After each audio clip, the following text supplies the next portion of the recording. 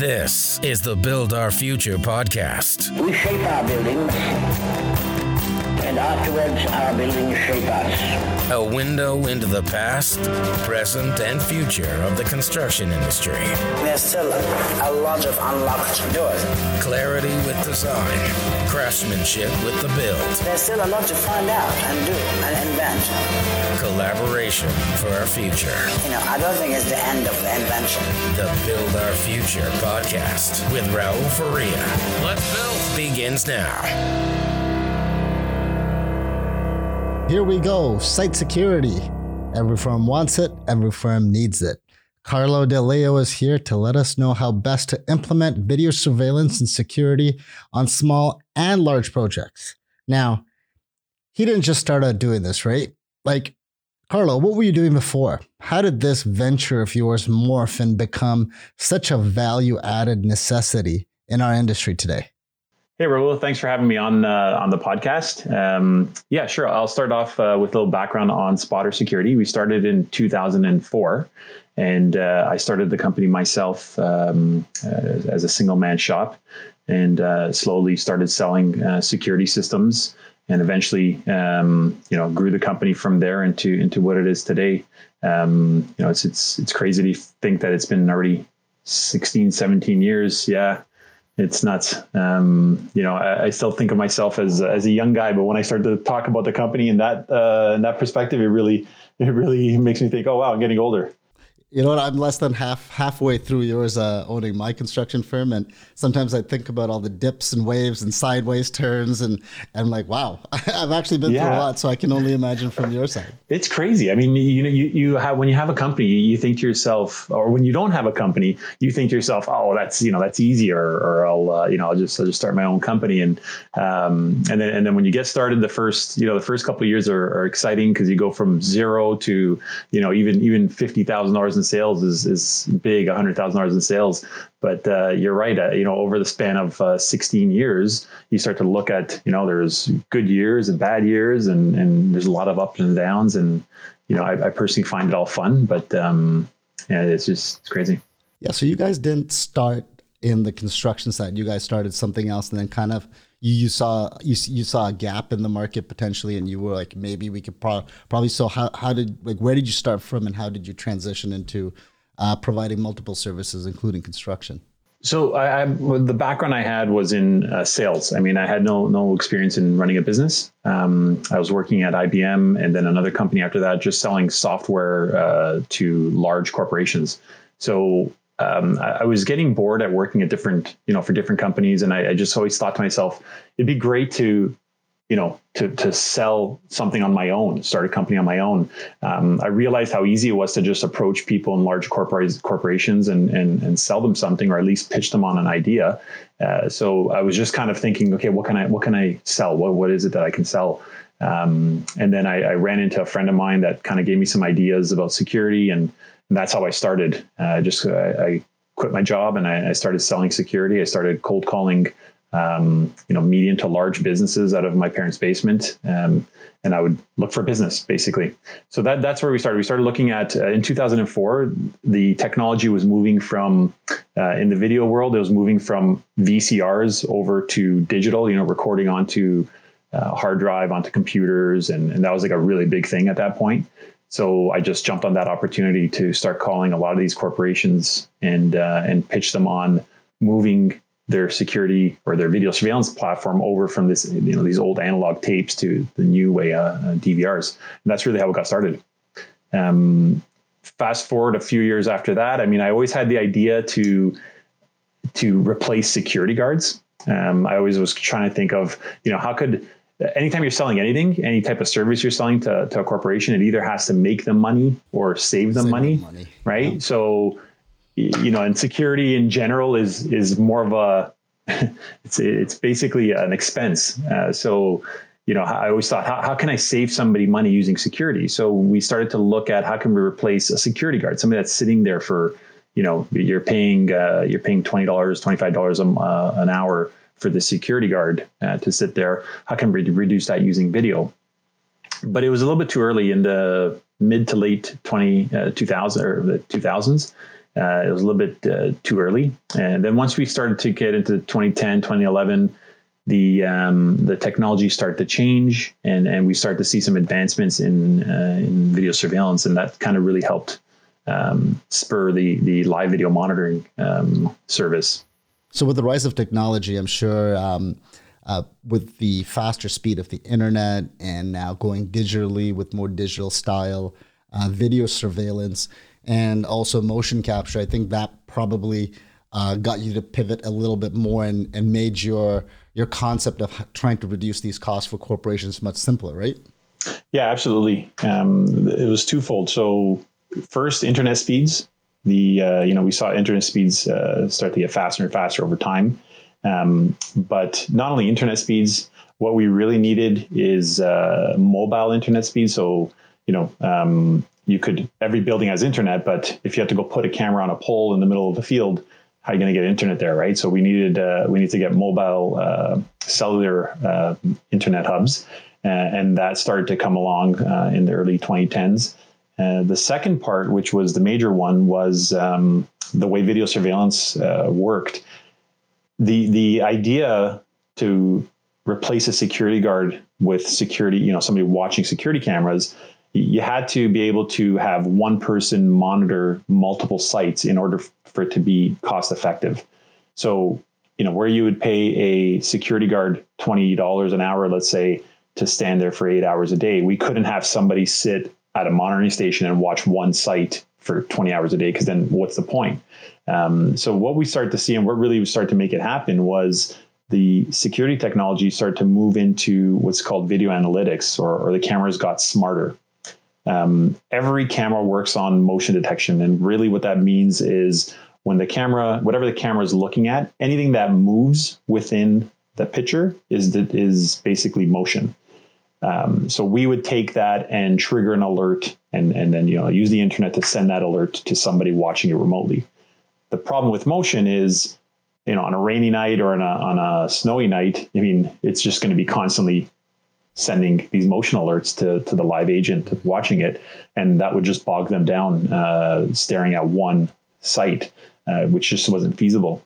With video analytics, the difference is the cameras are smart enough to pick up the difference between a person, a vehicle, an animal. And now what we can do is we can ignore all the noise, right? So on a rainy night, we can ignore the rain, we can ignore the snow, we could ignore the person walking across the street off property that we don't want to watch. We can record it, but we don't want to send an alert. And we can say, hey, if any person or vehicle comes in this zone or this area, that's what I want to know. That's what I want to see. So now we can take that alarm, so to speak, and send it to a live agent. And now that agent is watching, 10 sites versus one, and they're only watching real-time alerts from those sites. So yeah, that's really what started to change the game. So it took like 6-8 years for that long-term vision of yours to finally be like, you know what, I think this is starting to be more of a possibility now, right? Yeah, I guess absolutely. You have an interesting terminology once that started coming out. What is it called? Security in a box, I think? Yeah, we call it a few different things. We call it video security guard. And then, we also call it security in a box for rapid deployment sites where, let's say you had, with what's going on now, we got a lot of buildings that are empty. And if you wanted to have like a solution deployed quickly, we have cameras in a box basically. So they have cameras, they have a recorder, internet. You just go pop it on a wall, plug it in, and you can start monitoring that remotely. So nice. But now you guys have pivoted a little bit, right? Because you guys don't necessarily use the cellular technology anymore. You guys predominantly go with the hardwired internet in every single system, right? It really depends. Okay. It really depends. So on a brand, depending on the site. So, we provide security for low-rise residential sites, which is basically like a new subdivision, condos, which are going up, new condos that are going up. And then there's, industrial construction and different types of them. So if hardwired internet is available, that's definitely the way to go. But cellular internet's come a long way. The speeds are there. they're pretty much equal to a hardwired connection. 5G. Yeah, knows, I mean, right? 5G is not here yet, but Not here yet, but who knows what the capabilities could be, right? Absolutely, yeah. So on a construction site, residential condo construction site where there's no existing infrastructure, yeah, we definitely have to go cellular, and that's that's the one thing to keep in mind when you're setting up a site is a lot of people I got to revise that. So one thing that you got to keep in mind about internet is, so these boxes are security in a box that I call them, or video security guards, are the way we build them. Each one has its own cellular modem inside of it. And if you can picture a new condominium going up, let's take those because they're very simple. You got basically a square or a rectangle. You're going to want to cover the perimeter, right? So we want to watch anybody jumping over that fence or coming into the site. So we basically go four corners and then we watch around the site that way. With internet, you want to make sure that it's in every single box.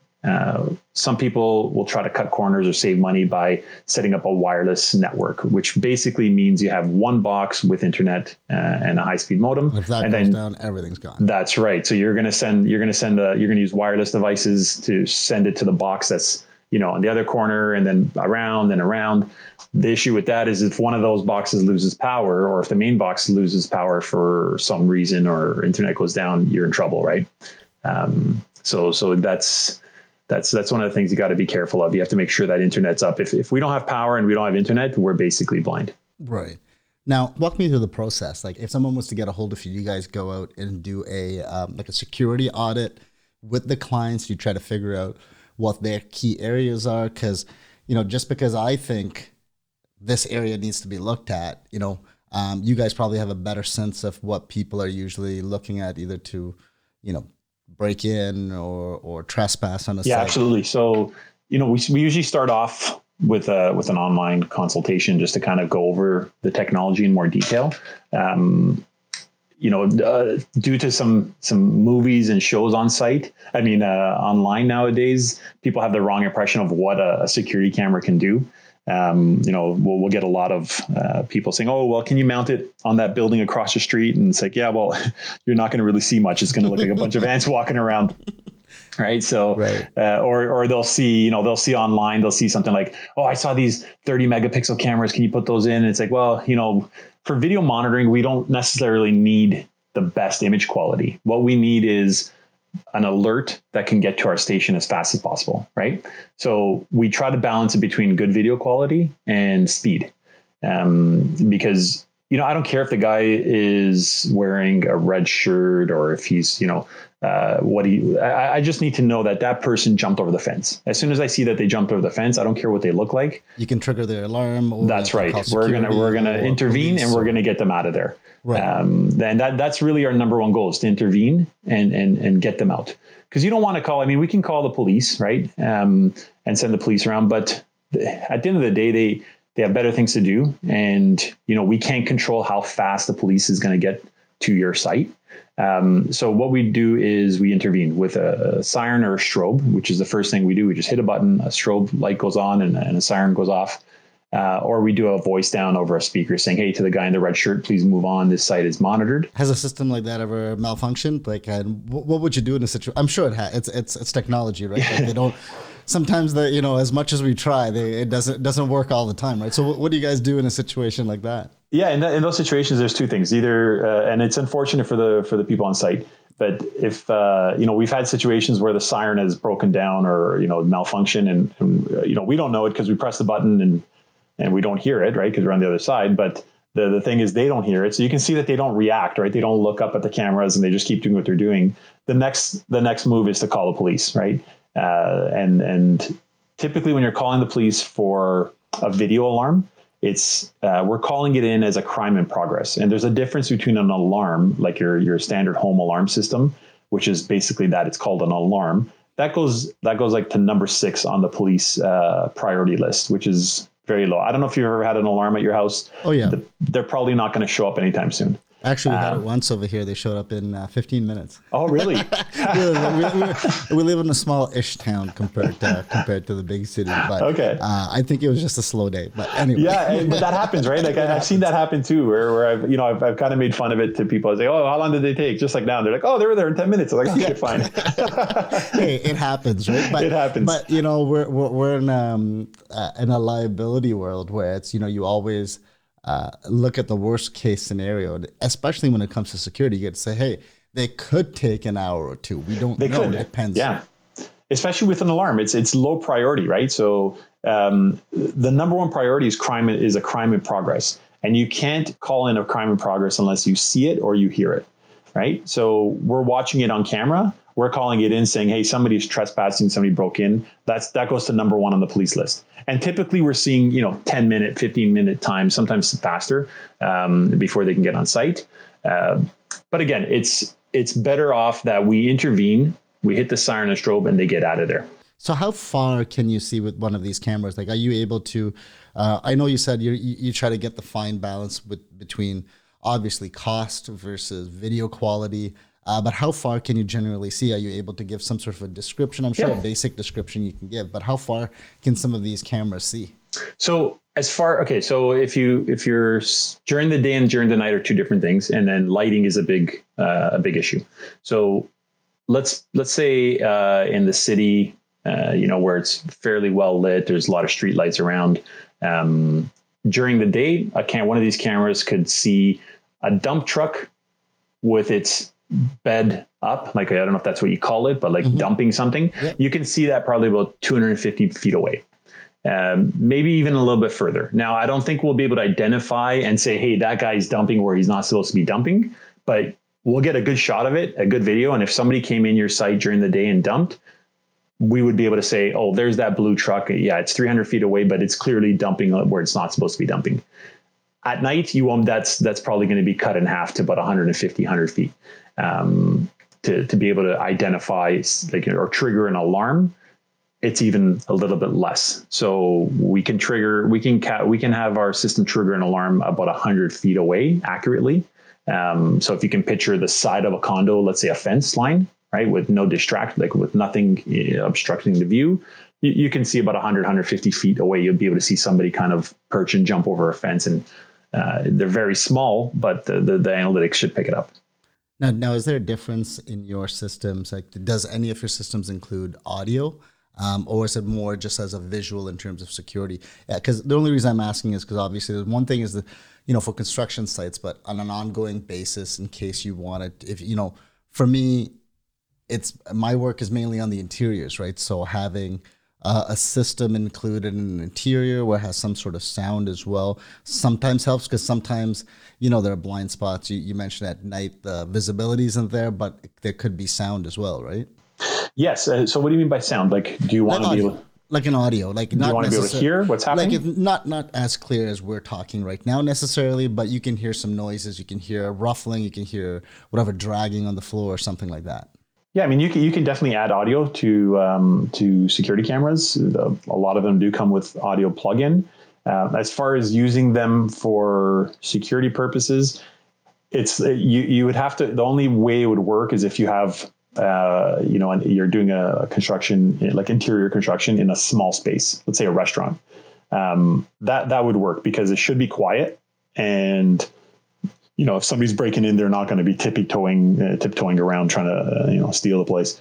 They're going to be making noise. So definitely you could listen in and hear what's going on, but it's not as effective as a visual, right? You're being able to see what's going on. Yeah. So now has it evolved more from the technology side? Because you're the way you're explaining it is, you do have somebody remotely, I'm assuming, that kind of monitors this once the triggers come up. Are your clients able to pull up the security feed on their computer or smartphone as well if they wanted to, or is that you guys just look after everything? It's like a stress-free solution for them. They don't have to worry. You guys are on top of it. Yeah, it's a bit of both. So we take care of everything. So we're part of our fee includes service, maintenance, support. We also do video searches. So if something happens during the day where somebody stole somebody's tools, you'd give us a call. We would do the video search and provide it for you. We'll deal with the police. And we'll also give you access to the camera, so you can have it on your phone or on your laptop and be able to watch it yourself. A lot of people use it for a management tool. During the day, they want to see what's going on, or they want to, make sure that material is dropped off. Instead of having to drive down to the site, you can use your cameras as a management tool. And you'd be surprised how many things happen during the day. So we get a lot of calls for items going missing or safety issues, happening Hand during the day. sanitizers leaving the job site. Yeah, believe it or not, that's going missing a lot lately too, right? Yeah. We've gotten some funny calls. I mean, we even got a call in a residential area that was half built, and some people were living in there already, and a lady lost her cat, and she saw the cameras up, and she called the builder. The builder called us, and we unfortunately we couldn't find it, but we do get called for a lot of different types of searches. When you talk about residential, is it more on a larger subdivision style that looks after access points specifically, and obviously on the interiors as well, or is it more like a one-off kind of thing? It's a mix. So we'll have full sites where there's a few hundred houses being built, and we're covering all the entrances with license plate readers, and then we're covering all the sites in the areas that are homes that are built, and then there's some that are just building 2 or 3 homes in an area, like they call it infill, I think. Mm-hmm. And they want us to watch those 2 or 3 cameras, those 2 or 3 houses go up. So yeah, it's a big mix. I mean, we're anything that's under construction, as long as there's power, there's a way to monitor it. So how do you distinguish between, on those specific sites, the larger ones, people who have moved in versus not? I mean, because some of those residents might complain that they might be, privacy is everything to people nowadays, right? So how do you balance the two? It happens. I mean, it happened just actually a couple of weeks ago where we did 3 or 4 sites for a customer, and on one of them in the city, their neighbor was complaining that, hey, these cameras are looking in my direction and privacy issues. And so we do get that question from time to time. I think we get it less now than we did 10 years ago because people are just used to being filmed. But within the camera software, you can actually block out and mask out areas that you don't want to watch. So if I'm watching a subdivision and there's 10 houses in a row that are being built, then I can mask out, I can just watch those 10 houses and ignore everything else. And that's kind of how we get around it. So we do get the question from time to time. Sometimes we'll provide a snapshot of the video, just to show them like, hey, we're not looking in your living room. This is exactly what we're watching. Or sometimes we'll have to go and just move the cameras in a different area, or catch them from a different angle, so that we can make those people feel comfortable. Very nice. Now, have you been involved with any of the interiors? I only ask. I think I started off the show by saying, I mainly do interiors, but I've never thought about using a system like yours. I've always thought about, hey, maybe I got to get one of those smart Wi-Fi cameras because it's such a small space, right? But have you been doing any of these, or is there? I'm sure. I mean, we talked about it. There is a need for it, but yeah, we've so for interior spaces, the systems are smaller. We're typically putting in 1 or 2 cameras. So we have these cameras that actually plug right into a network switch or a modem. Everything is recorded on the camera, all the software, everything's built right into the camera. So you could actually, if you're doing interior construction, you can actually buy 2 or 3 of these cameras, pop them in, and use them for the duration of construction, and then move them to another site or move them along to. Would we still be able to use your service of the remote monitoring as well, if we wanted to as well, in addition to us checking it on our smartphones? Yeah, absolutely. So as far as a camera goes, if it gives a feed, we can watch it. It is a little more complicated than that because we do have software that it has to tie into and all, but that's all done on the back end that we'll take care of. Part of the reason why I was interested is because I'm sure there could be a need where, a system like this could be designed for an interior space where, like, me as a contractor could potentially move it on to the client as well, because we mainly do restaurants and not as many offices, but mainly restaurants and video surveillance. They do have a lot of those features in there. Have you ever heard of an opportunity like that where you could kind of do a hybrid kind of solution where the contractor uses it initially and then it kind of moves over to, the owner operator, where now he gets the benefit as well, and kind of the costs are shared.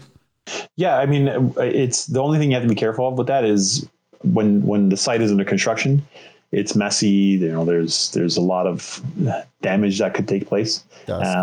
Yeah, and so that's one thing that is a little bit of a hurdle, because hey, I don't want to, how much am I paying for these cameras, and you're using them for construction purposes. So as long as you're strategically moving these and putting them in a place, they should be fine. And then the second part is the cameras, because there's so many different types of technology out there. Something that you would use for a restaurant wouldn't be the same that you would use for, let's say, a large, manufacturing plant, right? So there would have to be some consultation done with the end user, the owner, and just show them the platform, show them the cameras that they're getting. This way, they feel more comfortable knowing, okay, yeah, this is the system I want to go with. Sure, I'll be willing to split a little bit of cost with my contractor to put them in during construction.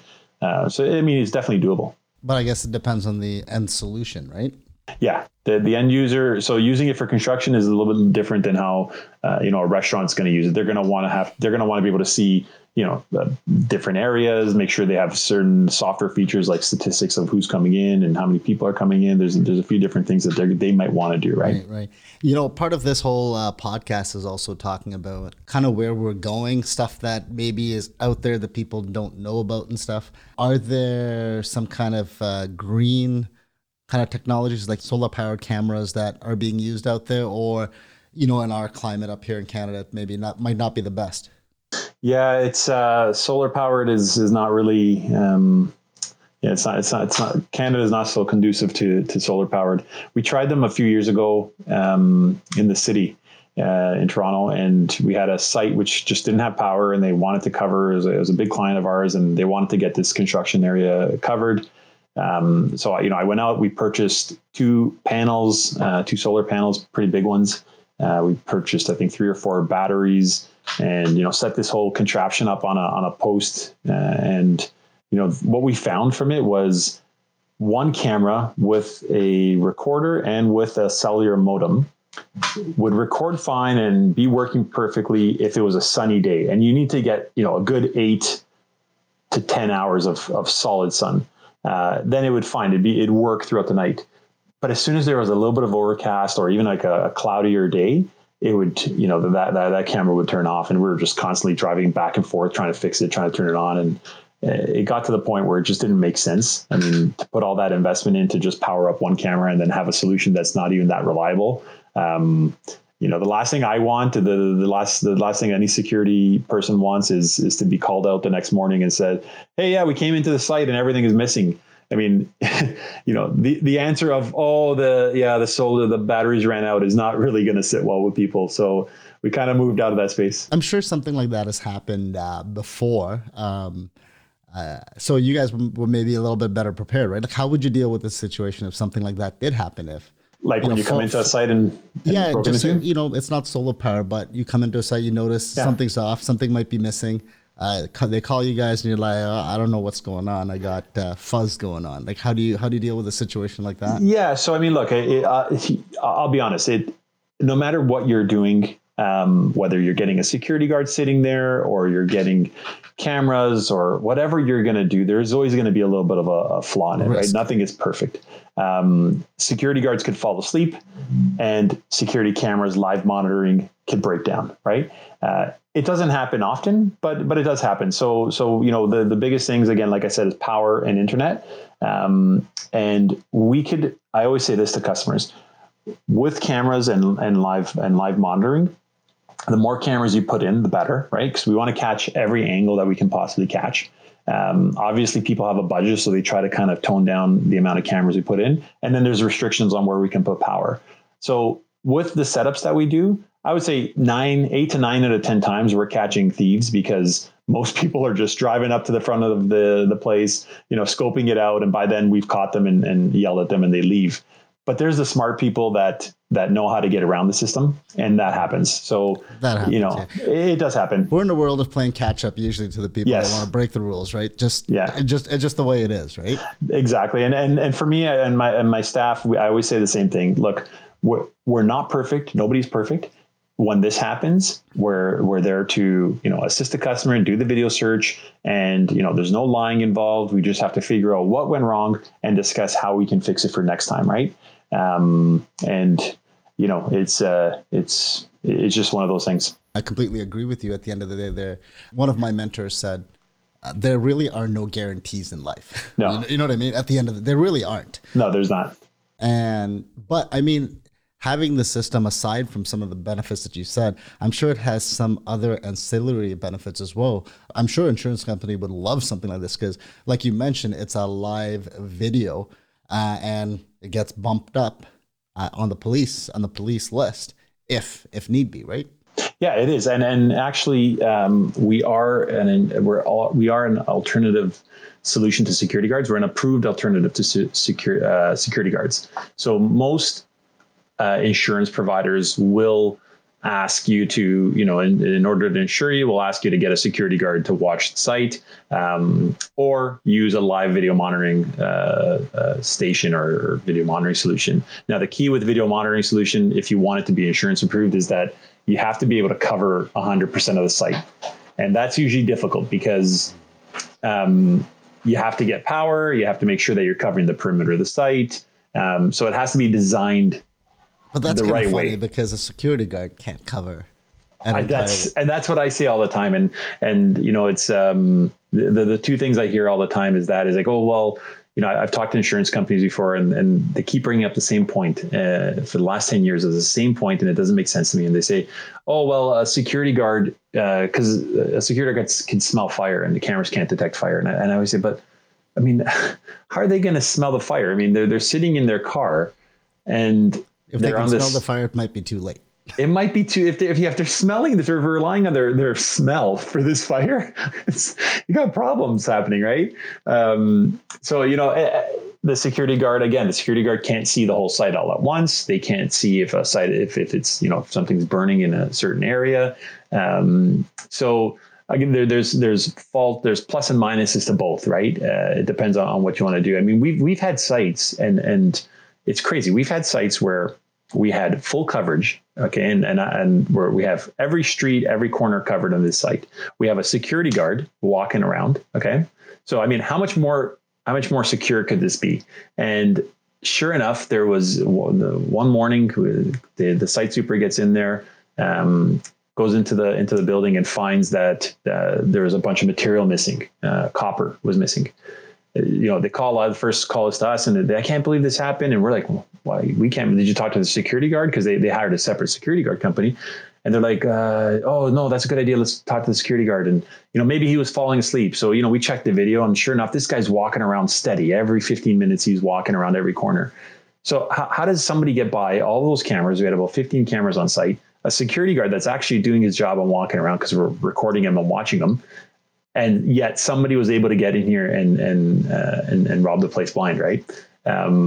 So the sophisticated thieves, they're gonna get in somehow. Sounds like an Italian job style.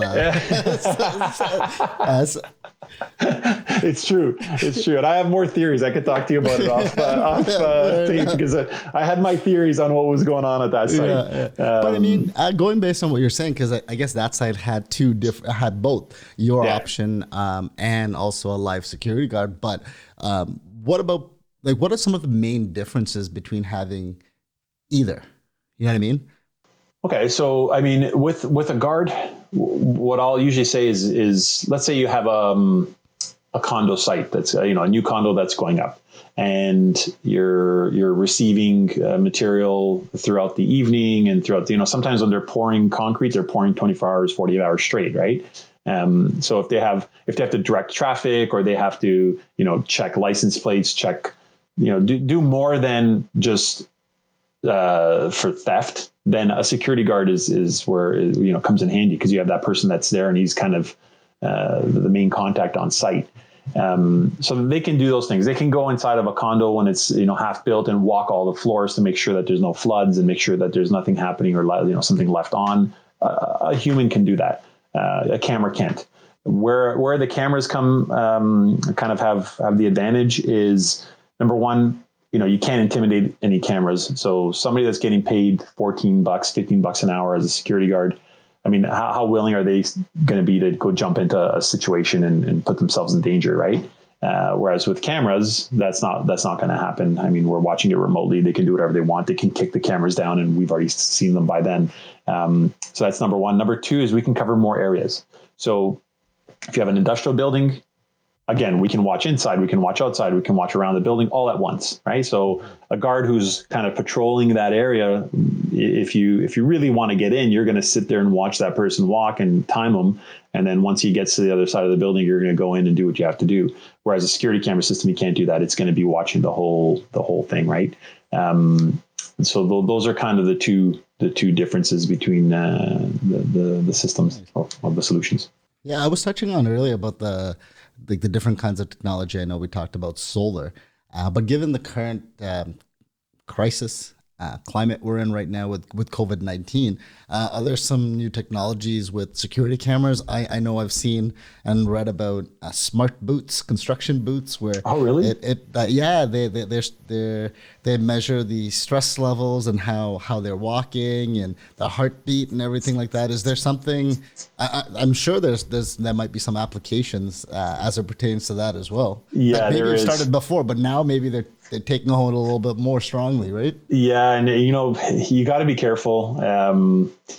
Being in the industry, we see it happen all the time where people come out with technology just to market it and catch attention, and that's kind of what's happening right now with fever detection cameras. We're seeing that all over the place. Fever detection cameras. Some are going as far as calling them coronavirus detection cameras, and it's in my opinion, it's BS because. First of all, what are you going to do with this camera? You're going to put it up and it's going to detect a fever. And then what? Are you going to stop this guy and take the temperature? But do they detect a fever? Like what if somebody was running and wanted to go get a coffee? Well, and that's what I mean, right? Like that's like, how is it going to be, how are you going to kind of tell the difference between somebody's a little bit hotter than the other? And what if they're asymptomatic where they don't have any symptoms, right? So that's a big thing happening right now. I'm doing a lot of research on that and trying to provide customers with the right information because we're getting a lot of calls for it. There's, the fever detection cameras, can we put them in? And the first question I ask is like, okay, well, what are you expecting from this thing, right? Like, what are you expecting for it to do? I mean, it's not a video doctor.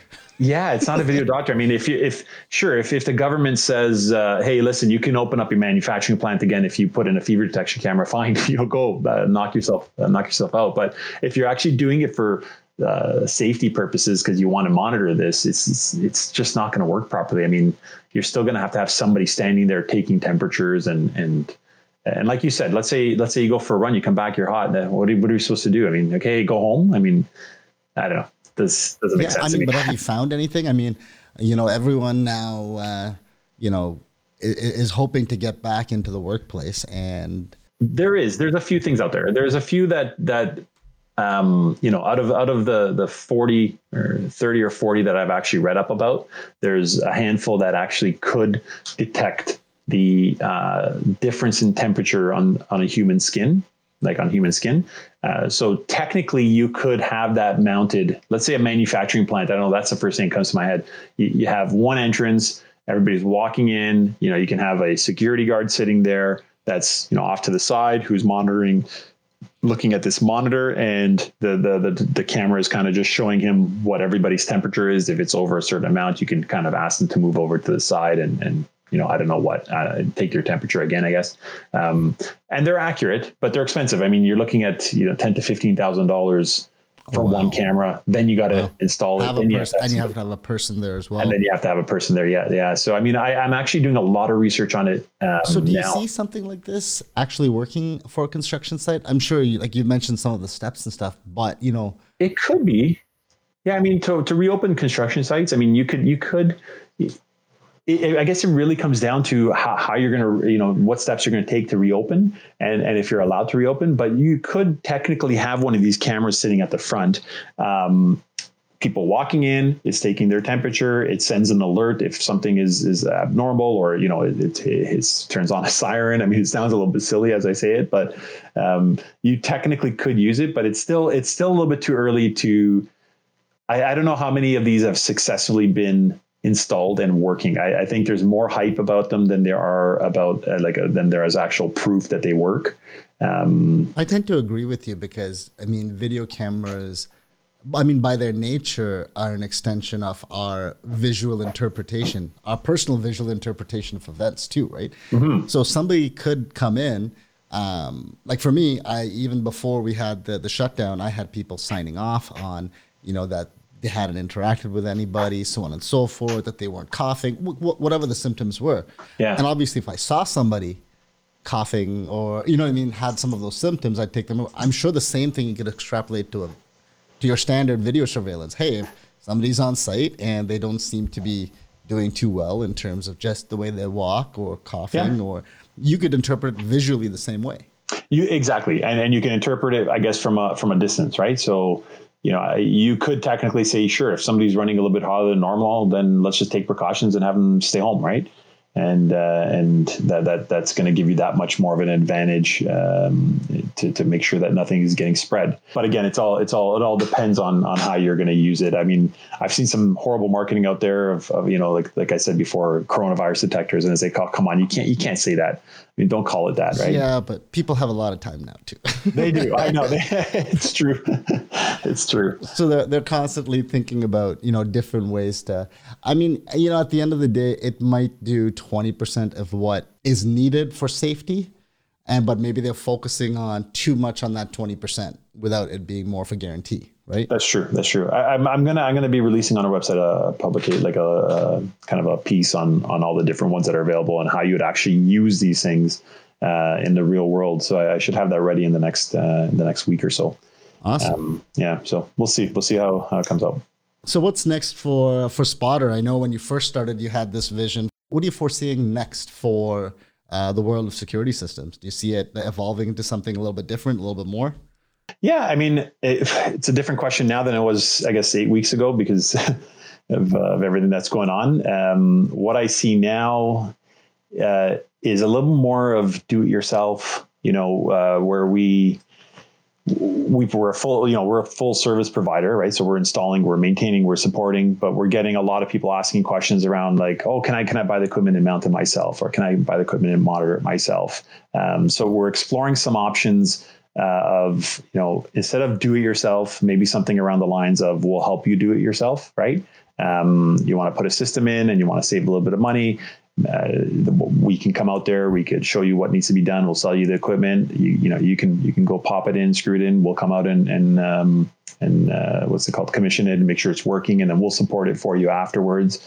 I guess the commissioning part is important too, because you want to be able to adequately say, yes, it was installed properly. Yes, we can properly see everything. Yes, it's connected to our system, and a long list of items you need to check off before a system goes live. That's right. And we're starting to see, and then as far as technology goes, I mean, we're starting to see some really cool technology come out. I mean, people and vehicle detection was cool 10 years ago. Now we're at the point where, you can actually do stuff like appearance search. So I could actually take my video surveillance, let's say it's watching, a big gigantic yard, and I see a person in red walking around. I could actually highlight that person and say, show me anywhere else this person is in my video surveillance footage. And it'll just kind of search the database and pull that person up, or something that looks like similar to that person. So it's getting really advanced. I mean, we have stuff that's called unusual motion detection.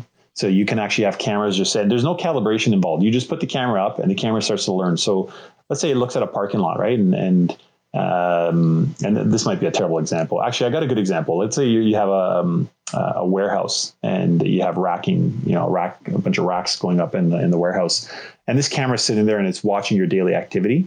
It's going to learn that people drive the forklift left and right, and they walk, in the east and west or north and south up the aisles. And then what it will do is it'll flag unusual motion detection. So let's say somebody takes a ladder and puts it up against the rack and tries to go up the rack with a ladder. Rather, for safety issues, you can't do that. You need a lift, right? Let's say they put a ladder up. The camera can actually detect and say, hey, this doesn't seem right. And it can send an alert. It'll email you the clip, or it'll email you an alert saying, hey, you should take a look at this. I'm not sure that this is normal, right? So we're seeing some really neat stuff from that perspective. That's cool. That's almost like a preventative health and safety. It is. functionality. It is, and I can't tell you how, like, we do a lot of work in large corporations and manufacturing plants, and for them it's more about safety than it is about security. So you know, they're looking at it more from a standpoint of, are my people, are my employees, you know, doing what they were trained to do, right? Are they driving the forklift where they're supposed to drive the forklift? Are they putting the stuff where they're supposed to? It's more for that purpose than it is for security. So they're getting kind of, you know, it's amazing you say that, because I was thinking about that too. Yes, security is one thing, but some of my challenges too is everyone's remote. Everyone's on a project site for me. And I can have safety checks and health and safety books and sign-offs until I'm blue in the face, right? Mm-hmm. And you know what? All it takes for them is to get on a ladder and stand at that very top platform, and I'm calling it a platform because it's not a step, for something could go wrong. Absolutely. And then you're liable for it, right? Right. It's on you. And I wonder, you know, you just gave me an idea. I mean, I wonder how, if you'd be able to, you know, every construction site needs a site super, right? So yes. You can't have workers or contractors on a site without a site super being present, from what I understand. Legally, yes. Yes. Unfortunately, right. Sometimes that doesn't always. Actually, legally, if there are 3 or less workers from one trade on a site, you do not need you don't need a site super. Right. But if you have multiple trades on a job site, then you definitely need a site super. Right. So how about, and this is on record, I'm copywriting this. How about the virtual site super, where you can have you have your space, as long as the whole area is covered by cameras, and, you know, you can watch what's happening. You have everybody's phone number. You can call them if something's going wrong or if they're doing something they're not supposed to do, and you can kind of visually check up on people. You can have, you know, I mean, that might be an idea right there, where you can kind of save some costs, and I don't know if legally it's allowed, but no, I don't think so. I mean, this has been a recurring theme in most of my conversations. Our industry is slow to adapt to change. Oh, I know. Extremely slow. We love the tried, tested, and true methods. No, that's fine, you know, but that doesn't mean there might be better solutions out there. But yeah, going based on what you're saying, even if it doesn't fully replace, but instead it supplements additionally. Like you said earlier, a security guard can't watch 100% of the project site, much like a site super. If there are 20 people on a project site, he's not going to see all 20 people at every single point in time. Exactly. And he's the supervisor. He's liable for these people. You know, if somebody goes, like you said, and decides to start going, you know, stretch too far on a ladder, I mean, he's not going to be right there watching them, right? And then there's always the aftermath of an incident where, you know, he said, she said, this person, that person. Unfortunately, it becomes that, which is horrible, right? Yeah, and most times these accidents happen on a coffee break. The super goes for a coffee break, or the foreman or the subs foreman goes for a coffee break, and that's when something happens. Not always, but by and large. Yeah, I know. You know what I am liking about so you said the construction industry is very slow to adapt, and, you know, I've always complained about that. And one of the biggest complaints was the weekly site meetings. So any construction project we're on, I'd say, hey, we're having a meeting on Mondays from, you know, this thing seems to go on forever. And, you know, you sit there with all the trades and you talk about drywall and electrical, and then finally gets to security, and nothing. And then you get in your car and you drive home. With the work from home state that everybody's in, it's forced the construction industries to start using, you know, remote meetings and conference calls and stuff like that, which, you know, in the corporate world we've been using for 20 years. And I'm liking it, because you can sit there, you can jump on a construction meeting for 45 minutes. Everybody gets to the point fast, and we move on to the next thing, right? And quick. They don't want to be sitting in front of the computers that often, right? So I know. So I'm liking that. Yeah, I completely agree with you. It's, you know, unfortunately, we are mandated every week to have those meetings and discuss everything on an ongoing basis, because things change and new personnel comes on site. So, but you're right. You know, things can be a lot shorter and a lot more concise if people want it to be. Yeah, absolutely. Right. I mean, those meetings, sometimes they were just, that was my day. I had to drive, half an hour or an hour in traffic sit there, and then, you chit chat, you have a coffee, and then by the time this thing is done, you're like, I'm just going to go home and go to bed. Right? It's way too long. Well, you know what? It's been fantastic talking to you. I've learned a lot more on how I could potentially use it on some of my sites. And, hopefully there are a few people out there that do need it. But where can people find you, Carlo? Or where can people find Spotter Security if they wanted to find out more about you guys and get a hold of you? Well, they can just go right on our website, spottersecurity.com, and all our contact information is there, and you can reach us right from that site. Well, thanks a lot for having me. It was a lot of fun, and hopefully I was able to provide some information. Carlo, you definitely did. I'm quite sure our listeners found the insights on the supposed COVID-19 video systems that are just eye-openers and shows the real need for research. We can't just believe the hype. Thank you once again for jumping on board this ride with us today on all things security related. If you got any thoughts, concepts, or ideas, please do not hesitate to reach out and let me know at podcast@raulfaria.com. That's podcast@RAHULFARIA.com. Now, for our next show, we're going to pivot a bit and talk about sustainability. What is sustainable design? Or for that matter, sustainable construction? Is it actually cost prohibitive? Are there too many hurdles to jump over? Paul Dossett from Sustainable joins us next.